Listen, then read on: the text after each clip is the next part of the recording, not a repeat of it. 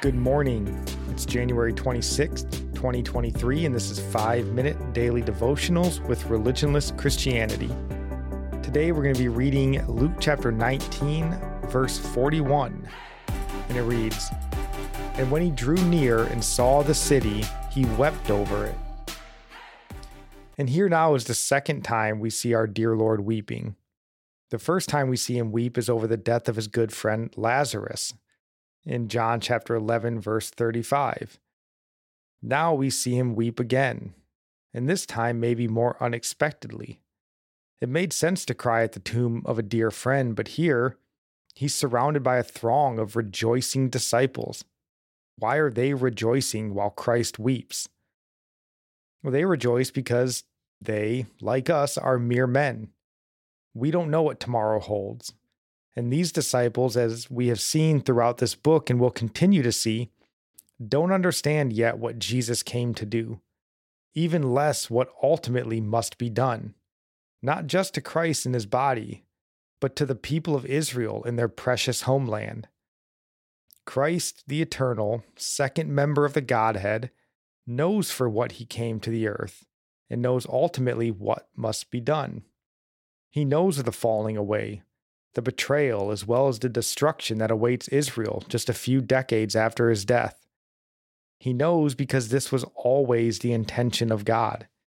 2 Timothy chapter 1, verse 8 and 9 says, "Therefore do not be ashamed of the testimony about our Lord, nor of me his prisoner, but share in suffering for the gospel by the power of God, who saved us and called us to a holy calling, not because of our works, but because of his own purpose and grace, which he gave us in Christ before the ages began."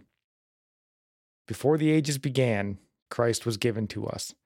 So in this verse, I think we can truly see both the perfect love of God married with the perfect justice of God. Christ loves because God is love. But God's perfect righteousness demands judgment for our sins. Like at Lazarus' tomb, death is coming for Jerusalem. And it must come. Jesus knows it and accepts it, but still his love shows through and he weeps. And this weeping, we could say, is more serious than his weeping over Lazarus because it's a spiritual death, not physical.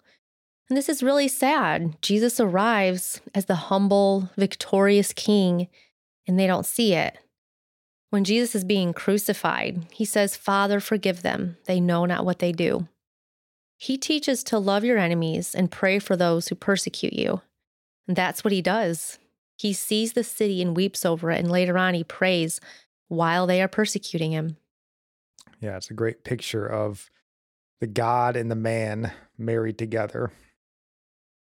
And our psalm of the day is Psalm 120, verse 2. "Deliver me, O Lord, from lying lips, from a deceitful tongue." Our proverb of the day comes from chapter 26, verse 21. "As charcoal to hot embers and wood to fire, so is a quarrelsome man for kindling strife." And I'll end praying for you from Psalm 145. "May the Lord show you he is gracious and merciful, slow to anger and abounding in steadfast love.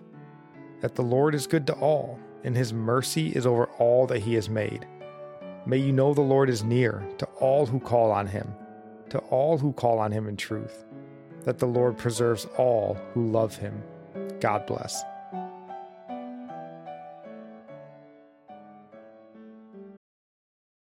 Save big on brunch for mom, all in the Kroger app. Get 16-ounce packs of flavorful Angus 90% lean ground sirloin for $4.99 each with a digital coupon. Then buy 2, get 2 free on 12 packs of delicious Coca-Cola, Pepsi, or 7-Up, all with your card.